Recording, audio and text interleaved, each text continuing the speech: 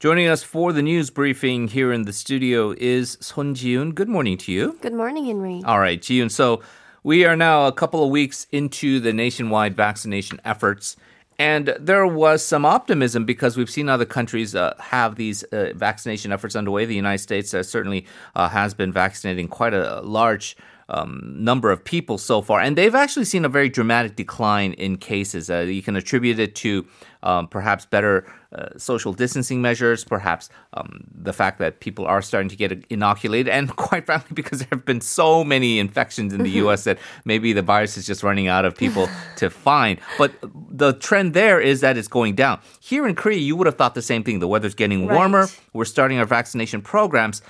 But what was considered to be, I think we were kind of mired in this 300 to 400 range of new infections per day, and we were hoping that the numbers go down. Unfortunately, it looks like the new plateau that we're at is now probably around the 400 to high 400 range. What are the latest numbers? Right. So for the past couple of weeks, the country's daily confirmed cases fell in the 300 to 400 range, sometimes in the mid 400s. But in the past week, like you said, the numbers climbed to late or high 400s, and it's been staying there for a while. For instance, Friday, we saw 488 cases, and on Saturday, we saw 490. Now, health authorities seem alert, and they hinted that it might be the start of a fourth wave of infection. Yesterday, the country reported 459 cases, which is a bit lower than the couple of days earlier, but still a lot, making the total 95,635. We unfortunately added 2 more deaths yesterday, and the death toll now stands at 1,669. Now, of the 459 cases reported yesterday, 436 were locally transmitted cases, and 23 were imported cases. Now, as always, metropolitan areas accounted for more than half of the daily confirmed cases, with Seoul reporting 112, Gyeonggi 203, and Incheon 20. However, out of the ordinary this time is south of Gyeongsang province, with 32 cases from yesterday. There has been a cluster infection in the region lately, with 130 confirmed patients being reported in just 3 days in relation to this public bath located in Jinju, south of Gyeongsang. Right, and those public baths have, from time to time, been a source of those major cluster infections, unfortunately. And if you're wondering why the government has decided not to do away with the ban of gatherings of 5 or more people, unless you're part of the same family, it's because of reasons like this, because we're still getting these cluster infections. And even if we see a gradual relaxation of some of the other measures in terms of businesses and how they're allowed to operate or stay open, I don't think you'll see a relaxation of that 5-person ban until perhaps the vaccination program is well underway and we're starting to get some sense of community immunity. So can't let your guard down now, and you don't want to get another wave, so to speak, of cluster infections. The government has now, though, mindful of how the vaccination rollout is going, as well as wanting to keep these numbers at a decent level, they've designated the next 2 weeks as so-called Special Virus Prevention Week. Yes. So after reporting more than 400 cases a day for 6 consecutive days, it looks like the health authorities have decided to declare a special virus prevention period. Now, following the announcement, metropolitan areas will be going into a special quarantine, special virus prevention period, and non-metropolitan areas will be going into a special quarantine compliance period for the next 2 weeks. Prime Minister Chung Se-kyun said the country will spare no effort to bring down the daily caseloads to 200 range within the next 2 weeks. He added that he will root out the seed of this fourth wave of coronavirus by inspecting crowd facilities and business sites where there are a large number of foreign workers. He also spoke on the inoculation progress and said that he will share a revised inoculation plan for the second quarter later today. According to the Prime Minister, less than 1.5% of those who received the vaccine shots showed abnormal reactions, and so he urged the public to place their trust in the government and receive their COVID-19 vaccination when it's their turn. Right. So trying to get this down within the 200 range, probably pretty challenging as of now because, as you say, Seoul and Gyeonggi alone report more than 100 and 200 respectively. So you're going to have to cut down those numbers significantly by probably more than half to get to that level. As far as the vaccines, as he says, and as a lot of people have been trying to urge people, despite what the media is reporting, is that a lot of the symptoms that have been reported are not out of the ordinary. And even if they do report the symptoms, it's a very small percentage of the overall people who have received vaccination shots. So he's saying, please trust the government. Now, there might be some other compounding factors as to why people might not trust the government. And unfortunately, that kind of segues into our next story here, because the big scandal that everybody's talking about involves the Land and Housing Corporation, the LH scandal as it's called. It's become a huge political issue because of the fact that this is a government-linked organization. They have a lot of insider information in terms of which plots of land are going to be developed into new town developments, for example, and some of these employees have now been alleged to have used that insider information to illicitly purchase plots of land, maybe even pass that information on to their friends and family. And so it's burgeoned into this huge, huge problem. Now, there should be certainly accountability. There should certainly be a thorough investigation into this to find out which government officials are culpable and to punish them accordingly. The problem here seems to be is that the political parties disagree on who or how they should actually conduct this investigation. Yes, so earlier, former Startups and SMEs Minister and the ruling DP candidate for Seoul Mayor Park Young-sun proposed a special council investigation into this alleged land speculation at Land and Housing Corporation. Now, she demanded that the current government-led investigation be expanded so that the investigation covers not only immediate families of government officials, but friends and relatives as well. She also urged the parties to pass the so-called 5 legislations on preventing land speculation and corruption by government employees, including Conflict of Interest Prevention Act and Real Estate Transaction Act at the provisional session for this month. Now, ruling DP chief Lee Na-kyun added that the investigation should cover members of the National Assembly as well. Now, while the main opposition People Power Party said it will let the ruling party begin the inspection of its parliamentary representatives, it's arguing against Park's special counsel investigation, though. Now, PPP argues it will take at least 2 months to put together a special counsel and then initiate the investigation, and thus it believes a prosecution-led investigation should come first. Now, PPP spokesperson Kim Hoon-hae said should the Moon administration hope to rid the real estate corruption, it should dismiss Prime Minister Chung along with the rest of the cabinet. So we have the political reality that the government and ruling party know that this is not positive for them. This is kind of giving them very much negative attention and feedback. So what they want to do is try to show that they're really serious about getting to the bottom of this and want to strictly and very comprehensively investigate everyone involved. So we have the Seoul mayoral candidate from the ruling party, Park Young-sun, basically saying, let's have a special probe. Opposition guys, you love special probes. You always want to do special probes on things. So let's have a special probe. And then we had Kim Tae-yeon, the floor leader and the acting chairman of the party right now, also say, let's do a complete investigation on all members of the National Assembly because we all get access to this kind of specialized information, and so some of us may have also been involved. Let's increase people's trust in us by doing this. The opposition feels that right now is the perfect situation to be in because the negative framing of putting this on the current government and the ruling party is very beneficial for them politically. And the way the media is reporting it obviously is beneficial for them because it really is putting the negative spotlight on the government. So they would not like to see these kind of investigations take place because they want to keep it in this current framing.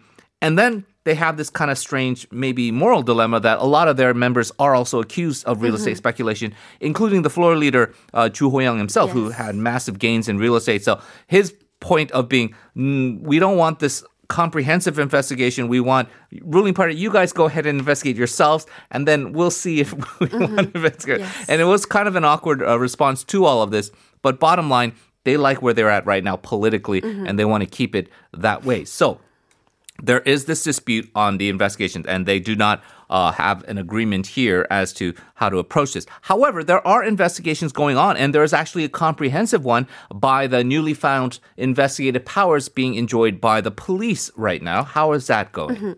The Special Task Force under the National Investigation Headquarters of the police agency has expanded the scope of its investigation, in fact, and the investigation will now cover family members and relatives of LH and Ministry of Land Infrastructure and Transport employees, while the initial investigation was only limited to employees only. Now, an official at the Special Task Force said while the current investigation is limited to 16 cases and some 100 people, these numbers will likely increase.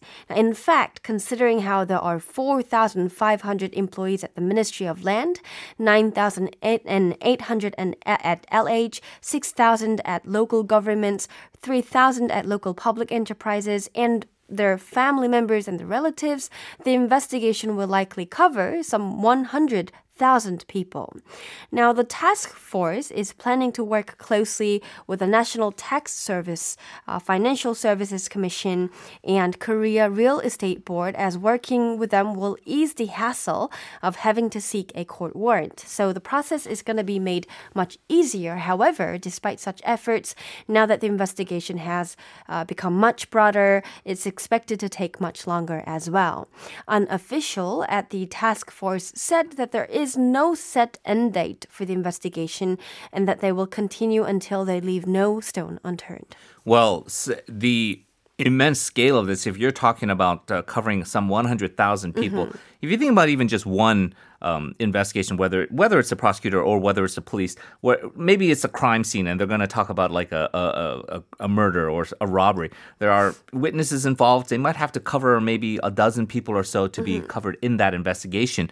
That still takes time. If you're talking about 100,000 people, you're not going to expect this to finish anytime soon, and it's going to run way past the election cycle. So again, the importance of how do you frame it. And right now, the opposition has done a much better job of framing this as a bad thing for the government and ruling party than a more comprehensive scandal that really kind of shows the ills of society. But bottom line, it is important to once and for all try to root this out, punish those accountable, but perhaps more importantly, try to set up some kind of system or infrastructure in place where this cannot happen again. So that would probably be the key aspect or result out of all of this. What will the government do about that?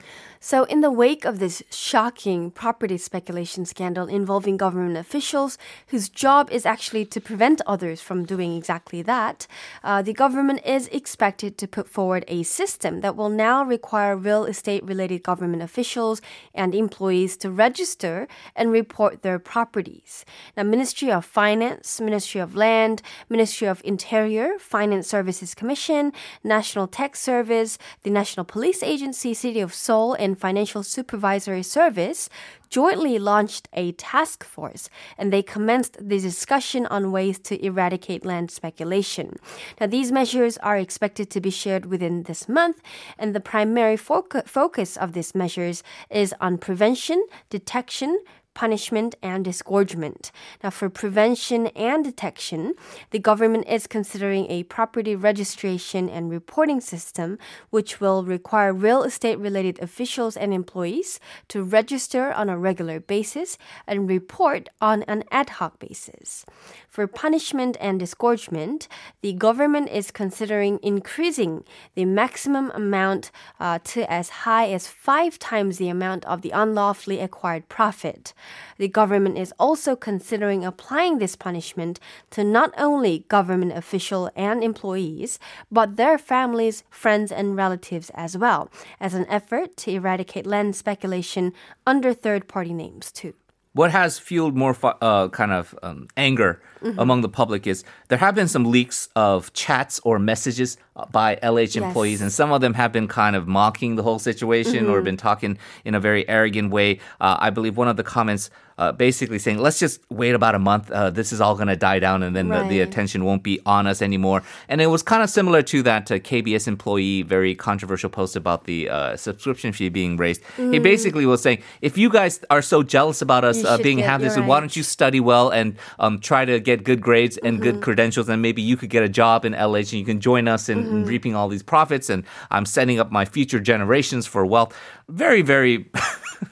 very, very unfortunate. And I think they brought it upon themselves, at least those individuals. Very bad for, I think some people feel unfair that I just happen to be a relative of somebody who's an LH employee. Now I'm going to be sort of scrutinized and looked into more carefully because of my association with this for no fault of my own. But what they are trying to say is if you work here, if you are privy to this information, and if your circle of friends and family are also, we're going to make sure that it is going to be regulated and that nothing illicit goes on. So that's what they're going to try to put in as a regulatory framework going forward. So again, how is this all affecting politics? Well, certainly it has affected the by-election with the Busan and Seoul mayoral races. It does look like it's tilting now in favor of the opposition, but great chance for the opposition to take control of the city of Seoul. You have now a dilemma. Both of these opposition candidates from the main opposition party, which would be Oh Se-hoon, and then the People's Party, which would be An Chol-soo, sort of the third wave candidate, they both now feel they have a chance to win this. And so it's going to be much more difficult for them to get together to decide how to unify their candidacy. Looks like the clock is ticking in terms of the deadline to unify, but now they seem to be more farther apart in trying to come to an agreement. Yes, so it's become much more interesting. Yeah. The two opposition candidates, former Seoul Mayor Oh Se-hoon and the main opposition PPP candidate for Seoul Mayor, and minor opposition chief An Chol-soo running for the very same post, have only 4 days to come together. Now, there was a bit of yelling and shouting between the two camps' working-level negotiation teams, after which Oh and An kind of blew up a pre-arranged meeting, which is quite unprecedented. Now, although the two sides once again agreed to finalize the candidate this Friday, there seems to be some last-minute jarring or even doubts as to whether they want a consolidation to begin with.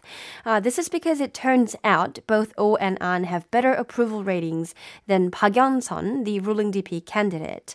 According to a polling by STI, a survey company, Oh outperformed Park with 51.8%, while Park scored 33.1%. In a survey between An and Park, An scored 53.7%, while Park scored only 32.3%.